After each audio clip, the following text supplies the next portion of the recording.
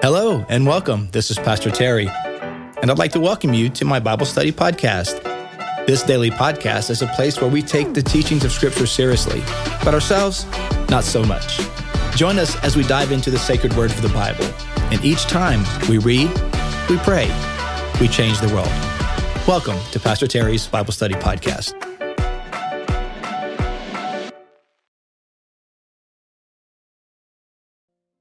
Well, hello, everyone, and welcome to today's podcast. It is Thursday, September the 8th, 2022, and I hope you are having a fantastic day. Thanks for joining us today. We are diving into Psalm chapter 8 today, as well as our reading from C.S. Lewis on this short week, this Labor Day week.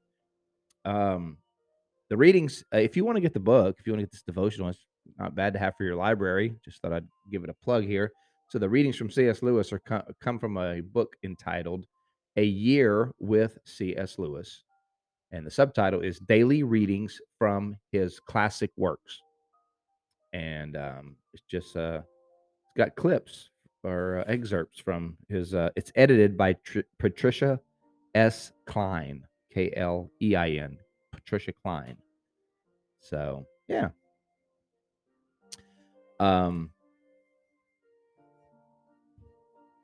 Yeah. Oh, thanks for the new opening. Yeah. Shout out to Leo, new creative arts pastor, Leo Flores. He created the, so if you listen to the podcast, you'll notice there's a new intro and outro to the podcast. And that's his skills. He created that. He created several options. So there's actually other intros and outros as well. But yeah, those are originals. He got skills. So yeah, thanks, Leo. Appreciate that, man. So yeah, let's dive in, y'all. Psalm chapter 8. Thanks for being a part today. Thanks for sharing it, spreading the word, commenting, all those things, man. We appreciate it. Letting people know you're on, just saying, hey, good morning. People love that, man. People love to see your little name pop up on the Facebook feed saying good morning. Not just me, everybody, the whole community likes to see that. So thanks for doing that. All right. Psalm chapter 7. Let's see what the word of God has to say to us today. You know what we do. We read, we pray, we change the world. Let's do it. Psalm chapter 7. Good morning, Jerry. All right. Psalm 7. Lord my God, I take refuge in you. Save and deliver me from all those who pursue me, or they will tear me apart like a lion and rip me to pieces with no one to rescue me. David feel like he's in trouble right here, man. Sometimes we feel like that. Like, God, I need your help. All my customers are mad. All my customers are angry. All my clients are irate because things are taking longer than they should, and they're mad at me. People are gonna eat me up. Maybe you just got some issues with family, friends. I feel like they're gonna tear me up. That's how David felt. Verse 3, Lord my God, I have done this, and there is guilt on my hands.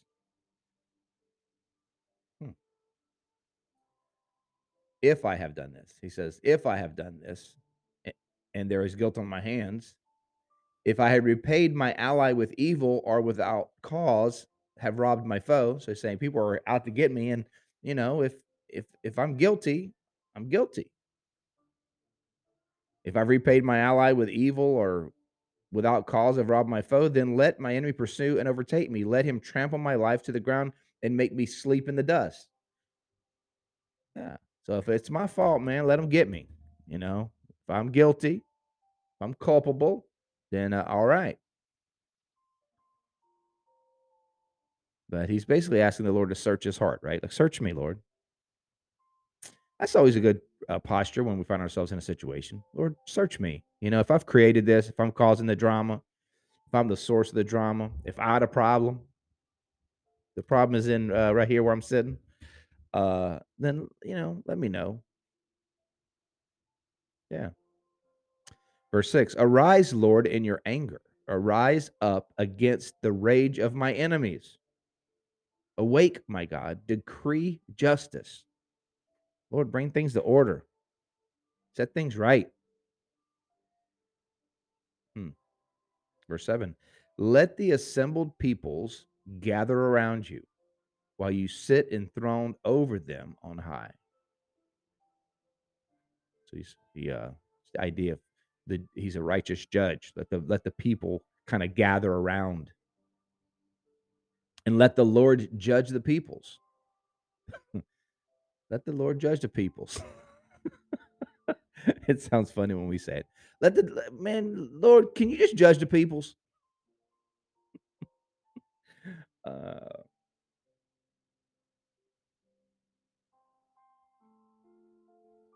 that's over and over a cry in the Bible of the righteous, to see God's justice come. Um, and we talked about this last time a little bit, just shortly a couple days ago, about the wrath of God. But the wrath of God is an important part of the justice of God. It's a righteous indignation. It's not a off the handle, uh, 2-year-old tantrum. No, that's not the wrath of God. The wrath of God is calculated and just and holy and good.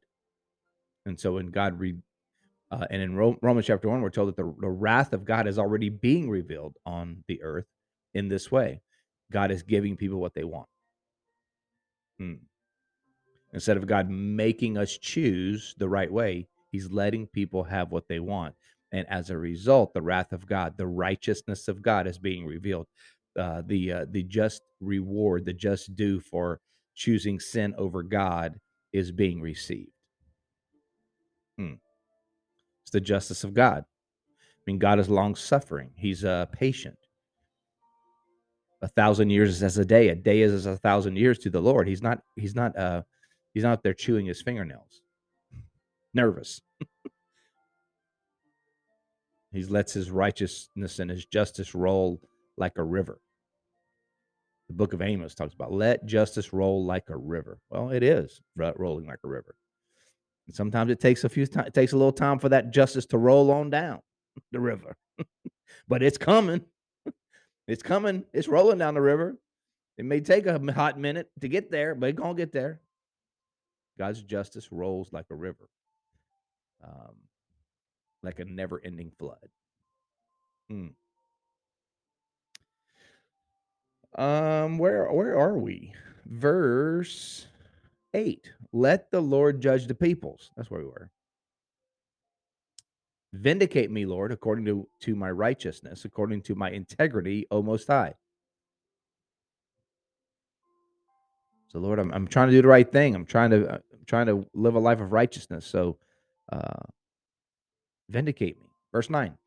Bring to an end the violence of the wicked and make the righteous secure. Yeah, it's a great prayer.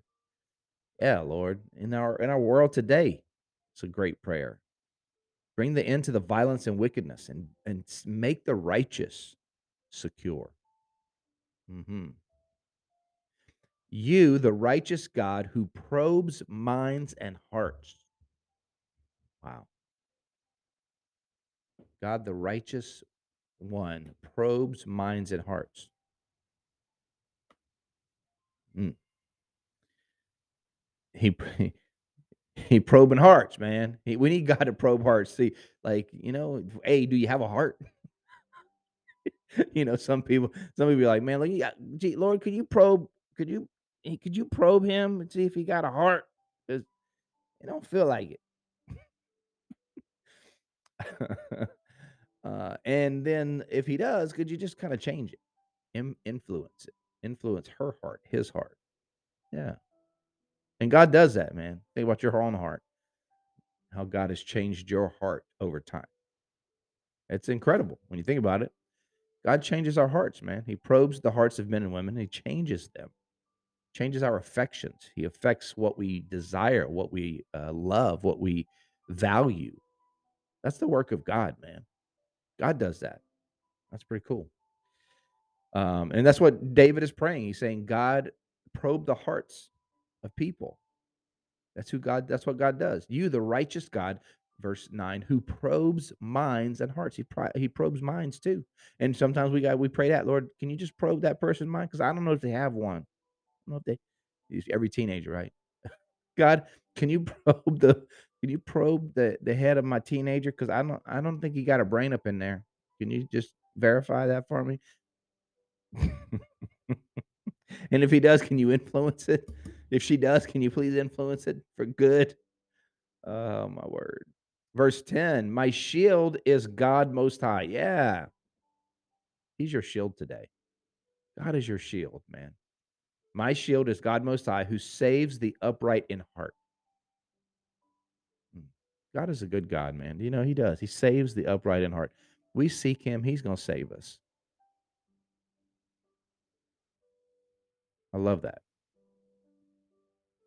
God is a righteous judge, a God who displays his wrath every day. That's what we were just talking about. God isn't the final wrath of God, of course. The culmination of all things at the end will be revealed. But God is already revealing his wrath right now, in that he is not intervening against the sins of humanity. He's letting sinful men and women have what they want, which is sin more than God. That's the walk of, the walk of spiritual formation is the walk of learning to love God more than sin, to love God more than our own desires, our own wants, wanting God more than that. That's a formation thing that happens over time. We don't and it takes time, right? That's the work of the Holy Spirit in our lives. A little bit of trial and error, realizing, oh wait, it's better to do it God's way than my way. But that's spiritual formation.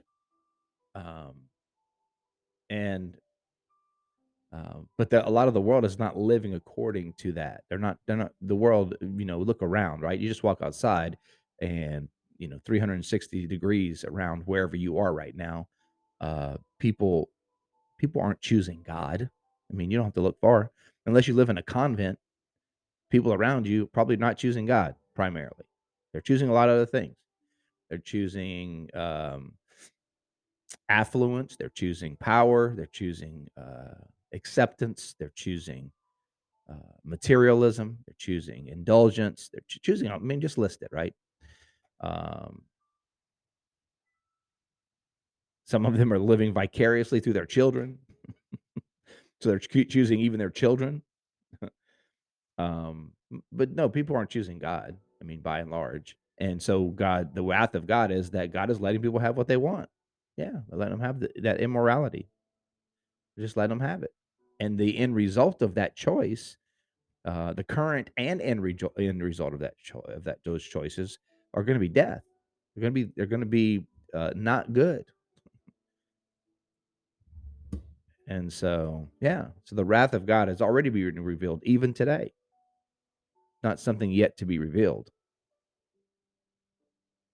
Um, at least not in the sense that completely the ultimate final wrath of God is to be revealed, but it's already being revealed to some degree now. Where are we? So that was verse 11. God is a righteous judge, a God who displays his wrath every day. Verse 12. If he does not relent, he will sharpen his sword. He will bend and string his bow. He has prepared his deadly weapons. He makes ready his flaming arrows. Whoever is pregnant with evil conceives trouble and gives birth to disillusionment. Hmm. Whoever is pregnant with evil conceives trouble and gives birth to disillusionment. Wow. Think of that progression, right? So, a person who's pregnant with evil, what are they conceiving? They're conceiving trouble. Evil conceives nothing but trouble, right? I mean, that's it's almost synonymous. Evil and trouble go hand in hand. They're like they are connected. So whoever is pregnant with evil is conceiving trouble. And what they're going to give birth to is whatever they think they're going to give birth to, whether it's more power, more pleasure, more whatever, more money, whatever it is. Um, Basically, what they're going to give birth to is disillusionment. Wow, disillusionment, like emptiness. Wow, think about that. So they're pregnant with evil, but what they're going to actually produce in reality is going to be empty. It's going to be a vapor. Because evil is what? A deception. It's a lie. It's a Oh shoot, what's the word I'm thinking of? It's a mist. It's a facade. So it produces disillusionment. Verse 15. Whoever digs a hole and scoops it out falls into the pit they have made. That's a proverb, man. For real. You dig a hole for someone else, you end up falling in it yourself. If you're consumed with envy and revenge, you're going to dig the hole you dig is going to be the hole you fall in. Verse 16. The trouble they cause recoils on them. Their violence comes down on their own heads. Verse 17. I will give thanks to the Lord because of his righteousness. I will sing the praises of the name of the Lord Most High. Yeah. That's what we got to do, man. We got to give thanks to the Lord because he's righteous. He's good. He's kind. We're going to sing praises to the name of the Lord Most High, Yahweh Most High. He's over everything. He's over everything. He is the Most High. You can't go no higher than God.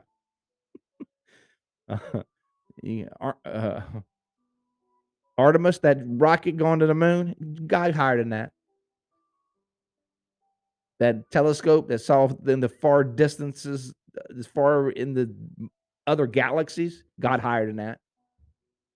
He's over it all, man. So I'm going to sing praises to the name of the Lord Most High. Because he is the what? The Most High. He's over everything. I love that. And he's over your situation today. Whatever you're going through. You're facing something like, man, I don't know how I'm going to get through this. Maybe you don't know how you're going to get through it, but here's the good news. God's over it. God's higher than that. God's higher than that conflict. God's higher than that situation. God's higher than that predicament. God's higher than that conundrum. God's over it. That problem, he's higher than that. And he's with you. All right, let's see what C.S. Lewis has to say. Our reading from C.S. Lewis here on the 8th of September. The title of this reading from C.S. Lewis is Learning as a Necessary Weapon. We talked a little bit about learning yesterday, right? Because he's an Oxford professor, so he was defending learning as a vocation. That there's learning is worship, and it's needed. Here he's talking about it's a necessary. It's not only worship; it's a necessary weapon. Okay, I'm eager to hear what he has to say. Just in case you're wondering, I don't read these things ahead of time. I have no idea what he's going to say, so I'm learning it along with you. I just read the title. That's it. So, and sometimes I don't even understand what he's saying. What he's saying. I was like, what? I have to read that again. Here we go. Learning as a necessary weapon. What's he thinking about? What does that make you think about? Learning as a necessary weapon. A weapon against what? Just from the title. That makes you ask the question. A weapon. Okay, well, then that presupposes that we're in some kind of war or battle. If I need a weapon. And so learning as a necessary, like I need learning in this battle that I'm in. What battle am I in? And what kind of weapon does learning provide? In what sense is learning a weapon? Let's go. Let's do it. If all the world were Christian, it ain't. We know that already. But C.S. Lewis begins, if all the world were Christian, it might not matter if all the world were uneducated. But as it is, the cultural life will exist outside the church, whether it exists inside or not. So the world's going to be there, whether the church connects with it or not. It's going to be there. So to be ignorant and simple now, not to be able to meet the enemies on their own ground, would be to throw down our weapons and to betray our uneducated brethren who have, under God, no defense but against the intellectual attacks of the heathen. He's saying that there's this world out there, this intellectual world out there that's outside the church. They're unsaved. They don't care about God. They don't care about the justice of God, the righteousness of God, the things of God. That whole world is existing and learning and trying to sharpen their intellect and their skills and their abilities. What would it be if we in the church refuse to engage in learning and education and sharpening our own skills? Wouldn't we be just like, uh, in a sense, leaving our Christian brothers and sisters defenseless to be attacked by these intellectual heathen? We those of us that have the capacity to learn and grow and to think critically, we owe it to our Christian brothers and sisters to sharpen our skills, pick up our swords, and kick some booty. Come on now. That's say. That's what we're saying. That's what C.S. Lewis saying. That's what I said. I don't know where that came from, people. That's what he's saying. And by kicking booty, I mean like intellectually. I don't mean like taking up arms, but thinking critically, answering arguments against the existence of God, arguing against things that are forming arguments that attack or draw present questions or punch holes in the arguments of the heathen. That's what he's saying. We owe it to him. Good philosophy must exist, if for no other reason, because bad philosophy needs to be answered. Yes. Good Christian thought needs to exist, if nothing else, to answer all the bad, ungodly thinking out there. We owe it to ourselves to think and to think critically.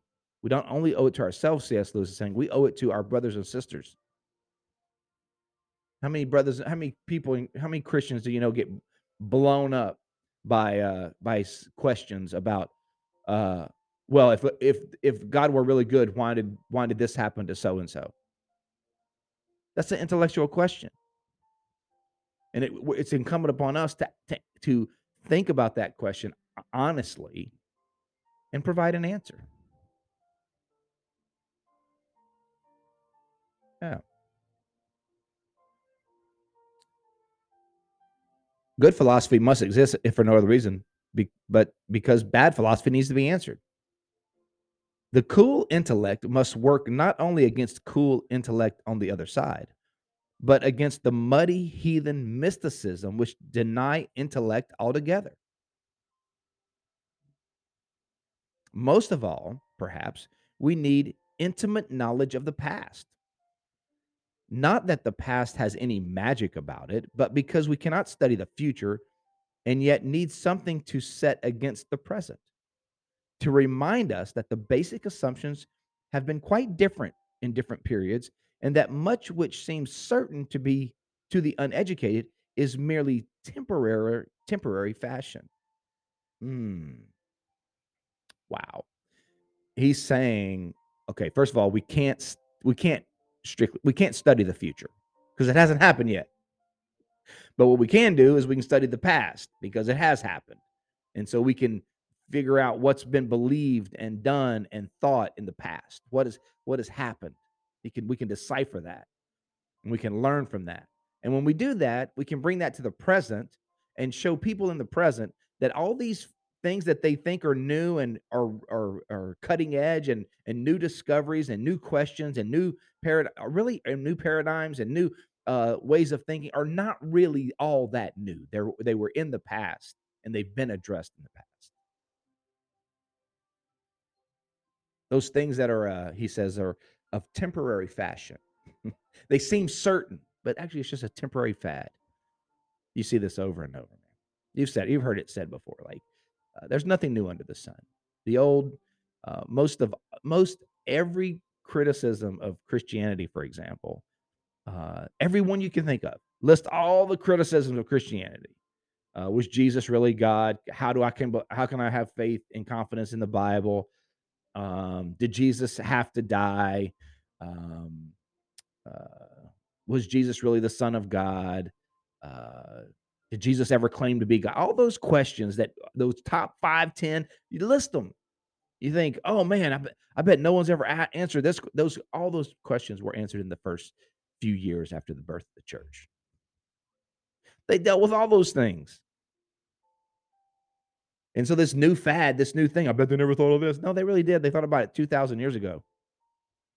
This is not new. This thing that you seem to think is so certain, it actually is a temporary fad. It's been around a long time. A man who has lived in many places is not likely to be deceived by the local errors of his native village. The scholar has lived in many times and is therefore, in some degree, immune from the great cataract of nonsense that pours from the press and the microphone of this age. Woo! Man, that's fire right there. That could be posted today. So C.S. Lewis wrote in World War II era Europe, and he saw a lot of evil and wickedness. He saw a lot of hatred and destruction. And here he's saying, look, but that could be written today. The scholar has lived in many times and is therefore in some degree immune from the great cataract. Man, we got a great cataract today of nonsense that pours from the press and the microphone of his own age. Woo, not this microphone, but some microphones. Yeah. The cataract from his own. So what he's saying is, a scholar has lived in various times. Like how? Like because he studies. A learned person is studying different times and seasons and eras and different times in human history and different places, and so he's learned from those things.